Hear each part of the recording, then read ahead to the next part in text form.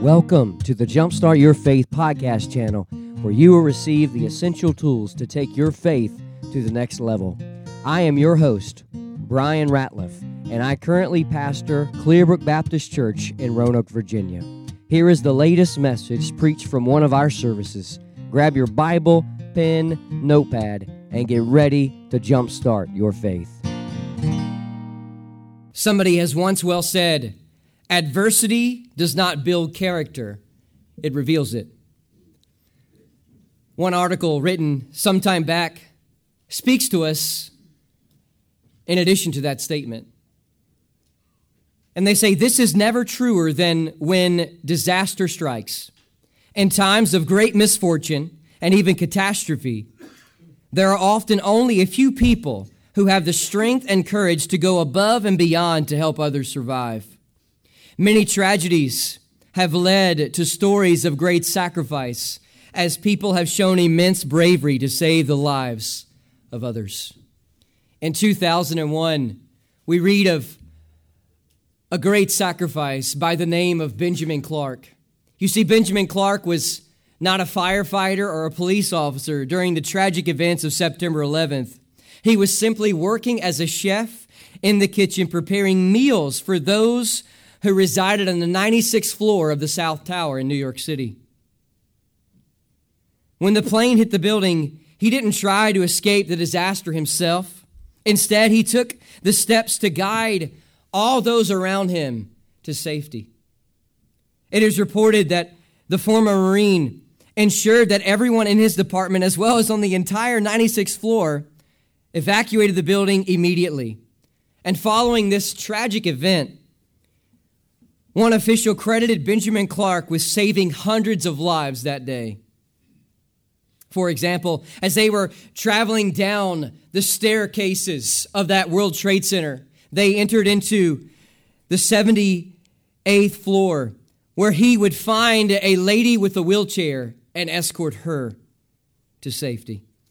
Despite his undeniable heroic efforts, unfortunately, Benjamin Clark did not survive. It's interesting, when we think of sacrifice, we think of, buying coffee for somebody at Starbucks. We think of buying somebody's lunch who's behind us in the drive-thru at Chick-fil-A.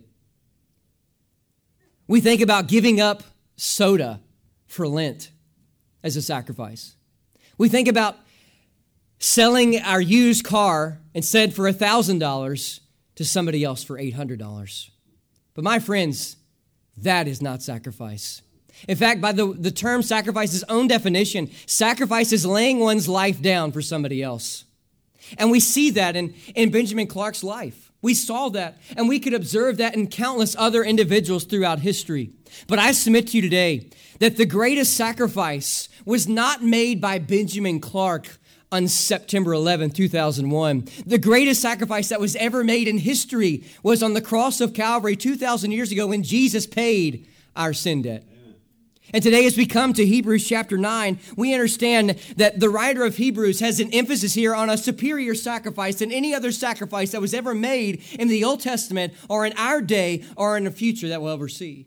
So today, as we come to this chapter, these last several verses of Hebrews chapter 9, really the thought is the superior sacrifice. And that is the thought I want to relate to you today as my sermon title, The Superior Sacrifice. And if I could elaborate with a key central statement that I want you to walk away with today, it would be this thought.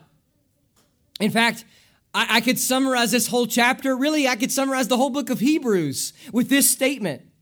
The greatest sacrifice throughout history is when Jesus died on Calvary. The greatest sacrifice throughout history is when Jesus died on Calvary. Today, as we seek to travel through these several verses, I want to relate to you three thoughts about sacrifice, about this passage, and how it all relates to you and to me. The first thought of three I want to relate to you comes from verses 15 through 17, and it's this thought. The New Testament requires the sacrificial death of Christ. The New Testament requires the sacrificial death of Christ. You see, without the sacrifice of the Lamb of God, who is foreordained before the foundation of the world to do that, we would still be underneath the old covenant. And we understand that the first 14 verses of chapter 9, as we looked at last week, is all about how the New Covenant or the New Testament is far superior than the Old Covenant or the Old Testament, because Jesus fulfilled all of the Old Testament predictions about the Messiah and took all of those laws that they had to fulfill through those rituals and sacrifices, and there nailed it to the cross. And so we see that the New Testament is superior than the Old Testament. And now the writer of Hebrews is transitioning about not just the New Covenant, but what took place to get us into the New Testament. And that is the sacrifice of Jesus Christ. So the New Testament requires the sacrificial death of Christ. Look at verse number 15 in the Bible. It says here, and for this cause, he is the mediator. Now this term mediator is no stranger to us throughout the New Testament.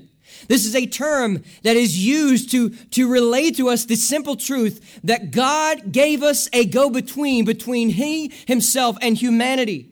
And that is Jesus Christ, an intercessor. That is, a mediator is somebody who's going to take two opposing parties and reconcile them back together. And we understand that mankind fell in the Garden of Eden back in Genesis chapter 3 because of our sin. Because of our sin, we are not allowed into the presence of God. And the only way to be granted access back into the presence of Jesus Christ is through a personal relationship with Jesus.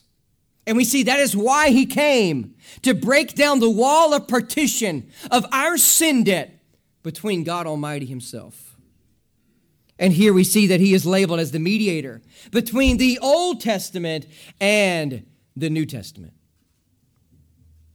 Notice it speaks here that by the means of death, for the redemption. We understand that the word redemption, as we looked at last time and previous times, that it gives this idea of buying somebody out from the slave markets. And we understand that we're a slave to sin, and Jesus came to redeem us from the bondage of the sin that we have in our lives.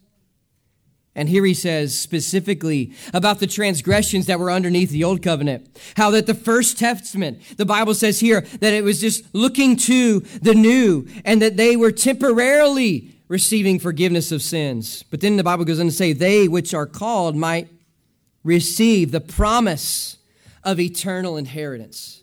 Have you ever inherited anything? Maybe some of you have inherited a house. Maybe you've inherited a nice wad of cash. Maybe you've inherited a property, or maybe you've inherited a nice car. Well, I want you to know this, that any inheritance that you ever receive from this moment forward throughout the rest of your life does not compare to the inheritance that Jesus has given us through himself, and that is salvation. And it's interesting that this inheritance, an earthly inheritance will one day cease to exist. But the eternal inheritance that God has given us, it will never cease. We'll get to experience it forever and ever and ever and ever. That cash will one day be spent. That house will one day wax old. That car will one day not be able to run again. But I'm thankful today that through a personal relationship with Jesus Christ, my inheritance of eternal life, your inheritance of eternal life, it will never wax old and go away. Verse number 16, we see the Bible begins to speak about this idea of the last will and testament of God. We understand what a last will and testament is. We understand what a will is. That is, somebody takes a document and they write out their last will and testament, what they are going to will to their family members or friends or organizations. And they specifically designate different areas of their estate or whatever they own to somebody or something else. And here we see the Bible says for where a testament is, that is, one commentator labeled this section of Scripture as the last will and testament of God. And so here he says that where a testament is, there must also of necessity be the death of a testator. Let's imagine here that I am going to will all of you one brick of my house. You struck rich. I know. You're now going to be a millionaire. Just kidding. Nowhere close. But let's suppose I willed every one of you a brick from my home after I die. And I send you all a copy of my last will and testament, and you received it in the mail, and you go to the courthouse, and you demand to the courthouse and to the judges that you are entitled to your brick right now. And they say, well, there's a document that we need. We need for you to bring Brian Ratliff's death certificate, and then we will make sure you can have that brick that you have been willed. The only problem is I'm still alive. So you therefore can't receive that brick. That's right, don't worry about it. It wasn't worth much anyway, so don't worry. But here we see that in order for us to be beneficiaries of God's last will and testament, the testator has to die. So who is the testator? That is Jesus Christ. He came to bridge the gap between the Old Testament into the New Testament. And here we see in verse number 17, it says, for a testament is of force after men are dead. That means it is played in effect once that person enters the doorway of death. And then it says, otherwise there is no strength at all while the testator lives. So we see in these first few verses, the New Testament requires the sacrificial death of Christ. Why did he come? Well, he came so that we could enter into God's predicted promises about the new promises that he'd make. And we see he began that with the prophet Jeremiah in a previous passage of Scripture. Don't forget, the greatest sacrifice throughout history is when Jesus died on Calvary. There is no superior sacrifice than the one he made 2,000 years ago.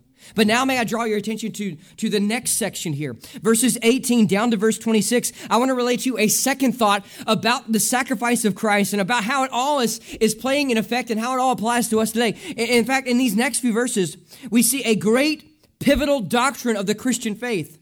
And it's this: complete forgiveness requires the shed blood of Christ. Complete forgiveness requires the shed blood of Christ. Somebody has once asked, why is the New Testament, why is the Bible so bloody?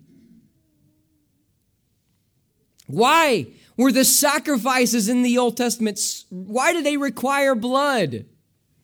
What's so special about blood? Verse 18, the Bible says, whereupon neither the first testament was dedicated without blood. Remember, in the Old Testament, there they built those altars. There they took those turtle doves and the pigeons, and there they took those little ewe lambs, and there they sacrificed them on the altar, and there they sprinkled the blood. And then the high priest, as we'll see again, the writer of Hebrews reminds us again that the high priest would go into the Holy of Holies once a year, and there sprinkle the blood on top of the mercy seat to atone for his sins and the entire congregation of Israel's sins every single year. And so we see that the blood in the Old Testament was a symbol and picture to point us to another blood that would be required. And understand this. Now maybe you have a Discover credit card like me, or maybe you have a Chase Freedom credit card like me, or maybe you don't use a credit card at all. Hats off to you. I want my credit card rewards. I want my free cash, so I use them. But I understand that if I go to Kroger and I go and I buy my groceries and I swipe this Discover credit card, I understand that I'm not paying for it right then. Somebody else has paid for it, and I owe that person later. And so in the Old Testament, when they had these sacrifices, they understood that was not a sacrifice that would forgive them of their sins completely. It was temporarily doing it until the greatest sacrifice would come, Jesus. And his sacrifice came.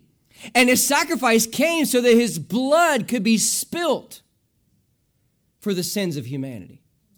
And here the Bible begins to elaborate here in verse number 19. The Bible goes back, the writer of Hebrews goes back to Exodus chapter 25, we believe. And here the writer of Hebrews gives us a little extra New Testament revelation that the Old Testament doesn't give us, and gives specific details about when God spoke to Moses, and Moses brought the precepts or the law of God to the congregation of Israel about the blood of calves and of goats and with hyssop, and sprinkled both on the book and all the people. And they're saying, here it says this is the blood of the testament which God has enjoined unto you. Now we understand that a testament is like a contract or a covenantal promise. And so God made these covenantal promises back in the Old Testament, and he also made a promise in Psalm 22, Isaiah 53, about how his Messiah would come and die for the sins of humanity. And here we understand that as we read verse 20, I begin to think about communion. I begin to think about how we have the Lord's table and how we take the wafer or the bread and how it's not the literal physical body of Jesus Christ. It's a representation of the body that was broken for us 2,000 years ago. And the juice or the wine, if you will, represents the blood that Jesus would spill on the cross.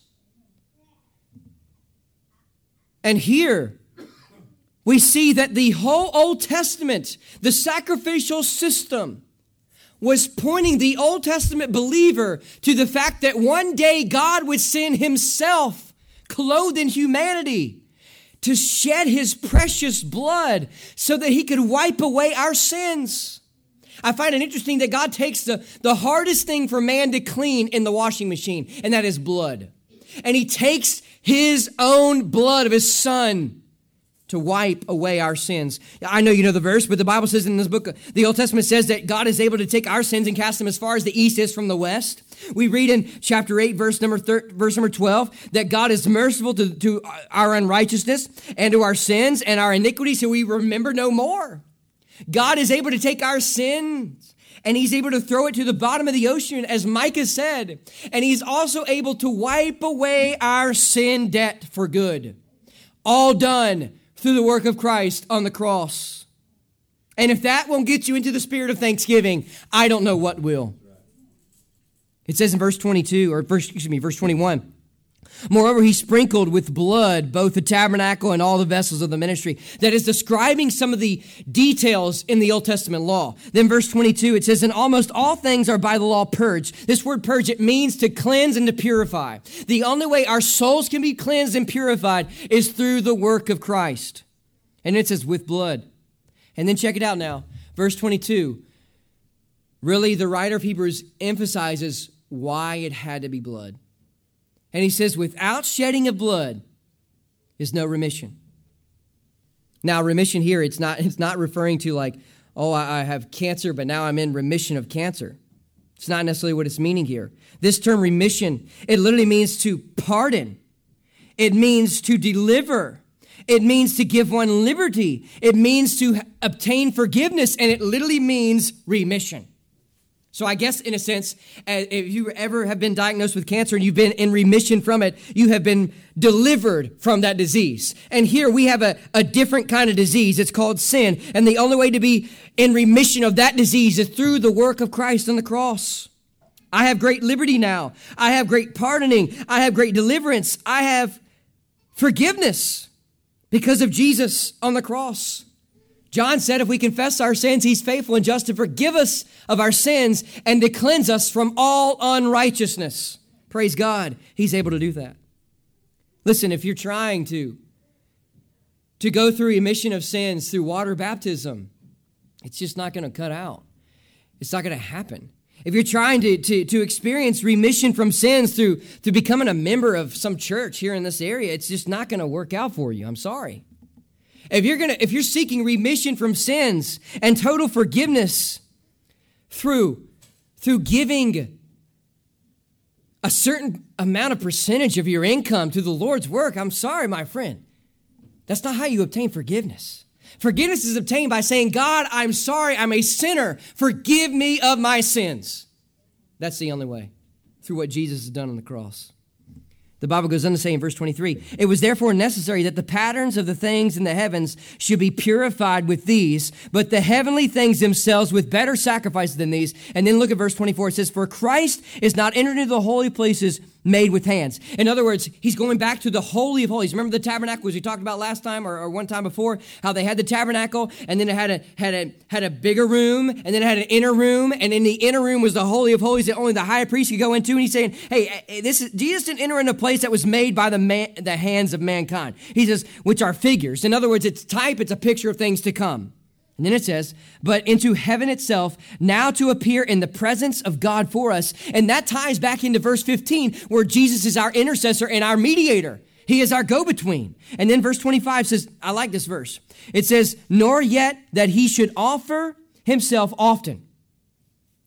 Remember, the high priest went every single year, from the time period of Aaron all the way to the time period of Caiaphas in the days of Jesus. Every single year they marched into that place. Every single year they marched in and took the blood and sprinkled on that mercy seat.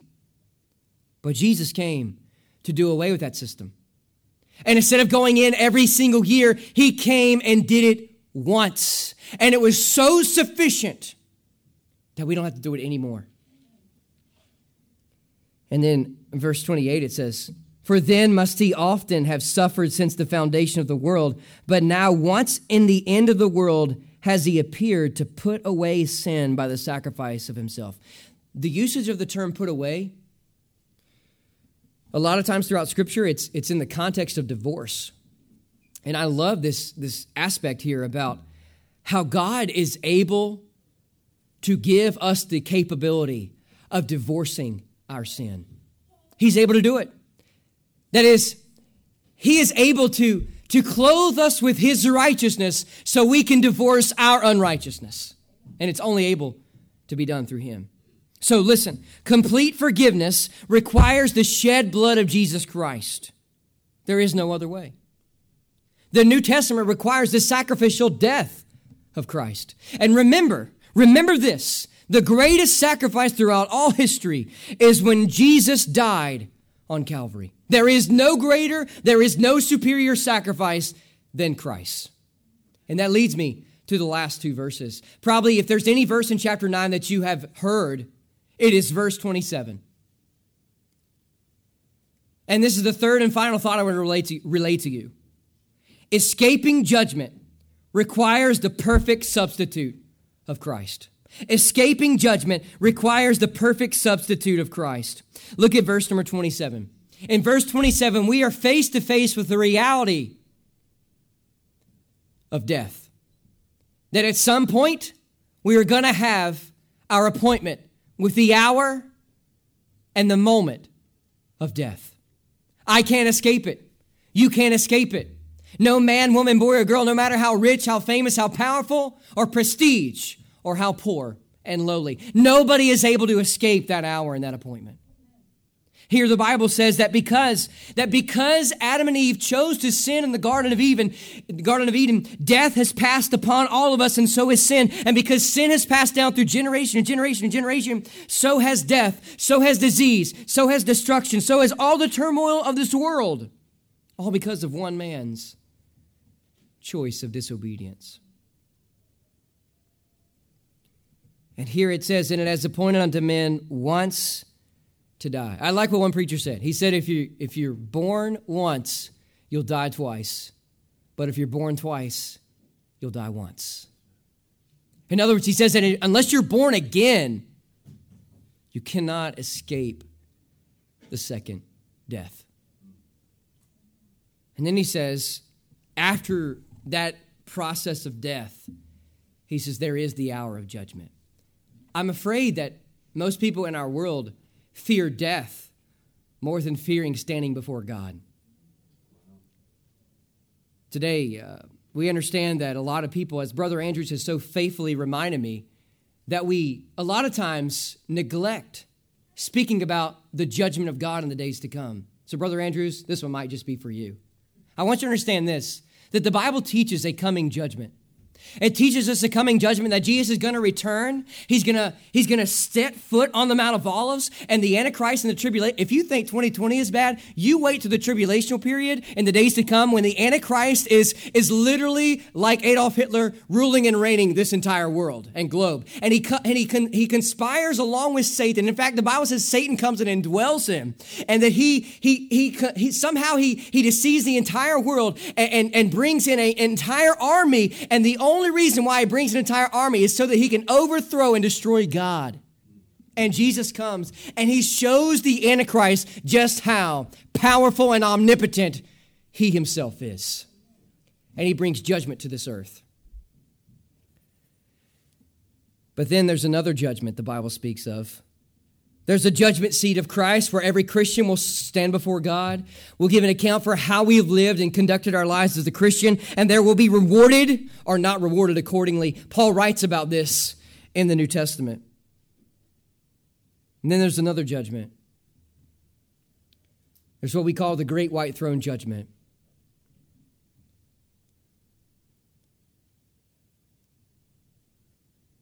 You see, For all those who know Christ as their Savior, they will go to the judgment seat of Christ. Not to be held accountable for their sins, but to be rewarded based upon how they served Christ in their new life in Him. However, those who do not have Christ as their Savior will stand before God Almighty at the great white throne judgment.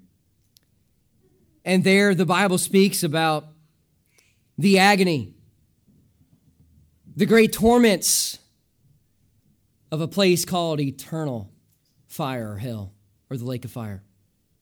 In fact, Jesus spoke about this.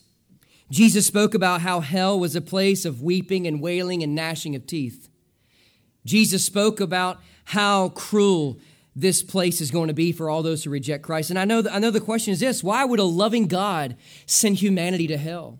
Well, here's the answer. In Matthew chapter 25, we clearly see that Jesus said hell was prepared for Satan and his angels. Hell was never created for you or me or any other human being.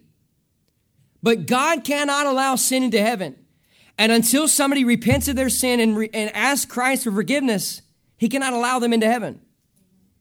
And so they are imposing God's judgment upon themselves. So here's a few ideas of what hell is. Some say that hell, there is no hell. And that there's this idea of universalism, that everybody's going to go to heaven. No matter how they lived or what religion or whatever, they're all going to heaven. The Bible says, in fact, Jesus said, I'm the only way to heaven. Jesus said, if you try to get to heaven any other way, you're a thief and a robber.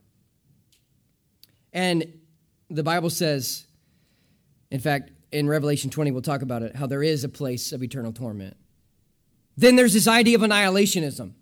And that is that when somebody dies who goes to hell, hell is not a place of eternal agony and torment, but it's a place where you go to and you burn up and you cease to exist. The only problem with that is simply this, is that the same term eternal is used for eternal death and eternal life. And so check it out now. When Jesus says in Matthew 25, depart from me into everlasting fire, that is the same term that John uses in John chapter 3 and verse 16, in fact, quoting Jesus, and he says, everlasting life. For God so loved the world that he gave his only begotten Son, that whoever believes in him should not perish, but have everlasting life. The same term, everlasting, means forever and ever and ever and ever and ever and ever. You get the picture. Okay? So if we say that the death part is temporary, we have to say the life part is temporary too. So that those who go, if we subscribe to annihilationism, we have to say that hell is a place where you burn up and cease to exist. And the same thing with heaven, that you go to and you will one day cease to exist after you live out your life in the afterlife.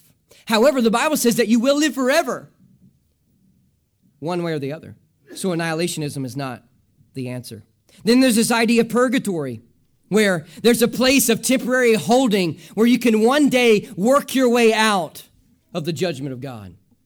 The Bible is very clear, my friends. In fact, I would believe purgatory if I read it somewhere in the scriptures. It's nowhere to be found. In fact, the only place you find it is you find it alluded to in the Apocrypha. But that is not scripture. Nowhere in the New Testament, nowhere in the Old Testament. So what is hell? According to the words of Jesus Christ, according to the entirety of the New Testament and the Old Testament, hell is a place of literal, eternal punishment. And if you don't believe me, hear the words of Revelation chapter 20. This is when the unbelievers are standing before Christ or God Almighty at the great white throne judgment. And the books are open, and then the Bible says that the sea gave up the dead which were in it, and death and hell delivered up the dead which were in them, and they were judged every man according to their works. And in verse 14 it says this, and death and hell were cast into the lake of fire. This is the second death. And whosoever was not found written in the book of life was cast into the lake of fire. Verse 27 of Hebrews chapter 9 says, and as appointed unto men once to die, but after this the judgment. Mankind fears death more than they fear the judgment of God. And I submit to you that death, if for those who don't know Christ, death will be heaven compared to the eternal judgment of God. And you say, where's the love of God in all this? The love of God is found 2,000 years ago when Jesus Christ came to the cross and he paid our ransom so that all we have to do is say, God, forgive me. I accept your sacrifice. I accept your substitutionary atonement on Calvary. Verse 28, the Bible says, so Christ was once offered to bear sins because there is a future judgment to come. That's why Jesus came. He was offered to bear the sins of many. Now, a lot of discussion has been made about this term many. Throughout the New Testament, you see that sometimes the word all and many are used interchangeably. And all the writer of Hebrews is simply saying is this, that when Jesus died on the cross, he paid for the entirety of the sins of humanity. So our lies, our thefts, our adulteries, every sin you could ever imagine, Jesus nailed it to the cross. And it says, and unto them that look for him shall he appear the second time without sin unto salvation. In Matthew 27, we read a unique scene in the life of a handful of characters. Pilate, Jesus, and Barabbas, and a mob of Jewish people. And there, when Barabbas was there in jail, in a holding place before being executed for his crimes, we see that Pilate asked the people there, the mob, which were Jewish, he says, who will I release to you? And they shouted out, Barabbas, Barabbas, Barabbas. And then, I'm sure Barabbas is hearing his name.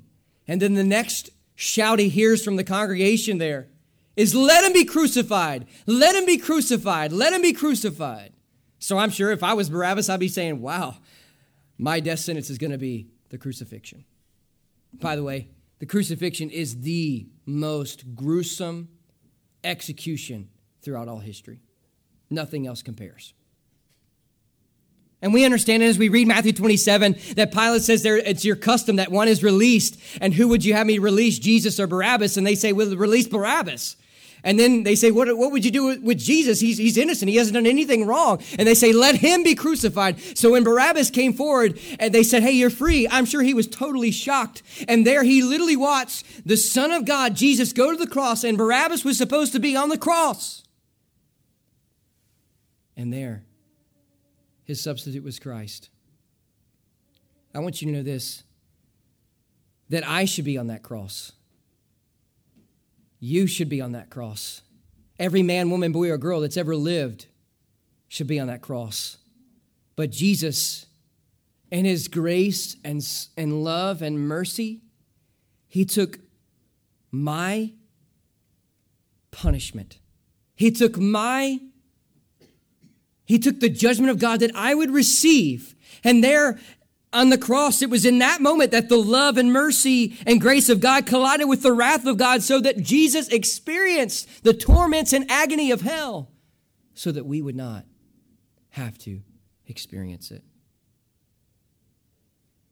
So that's why I believe Jesus' sacrifice is far superior than anything in the Old Testament. All it did was point to us to that great sacrifice. And understand this, that as noble of a cause as our military men have laid down their ultimate price of life so that we could live in this wonderful nation, as wonderful of a cause that Benjamin Clark laid down his life to help save those during the tragic events of September 11th, and we could go cause after cause after cause, it does not compare to the sacrifice Jesus made 2,000 years ago.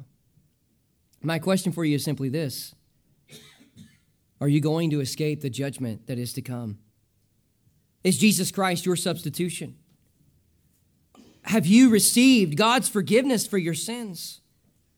Have you accepted his death and resurrection? And have you made him your Lord and Savior? The greatest sacrifice throughout history is when Jesus died on Calvary.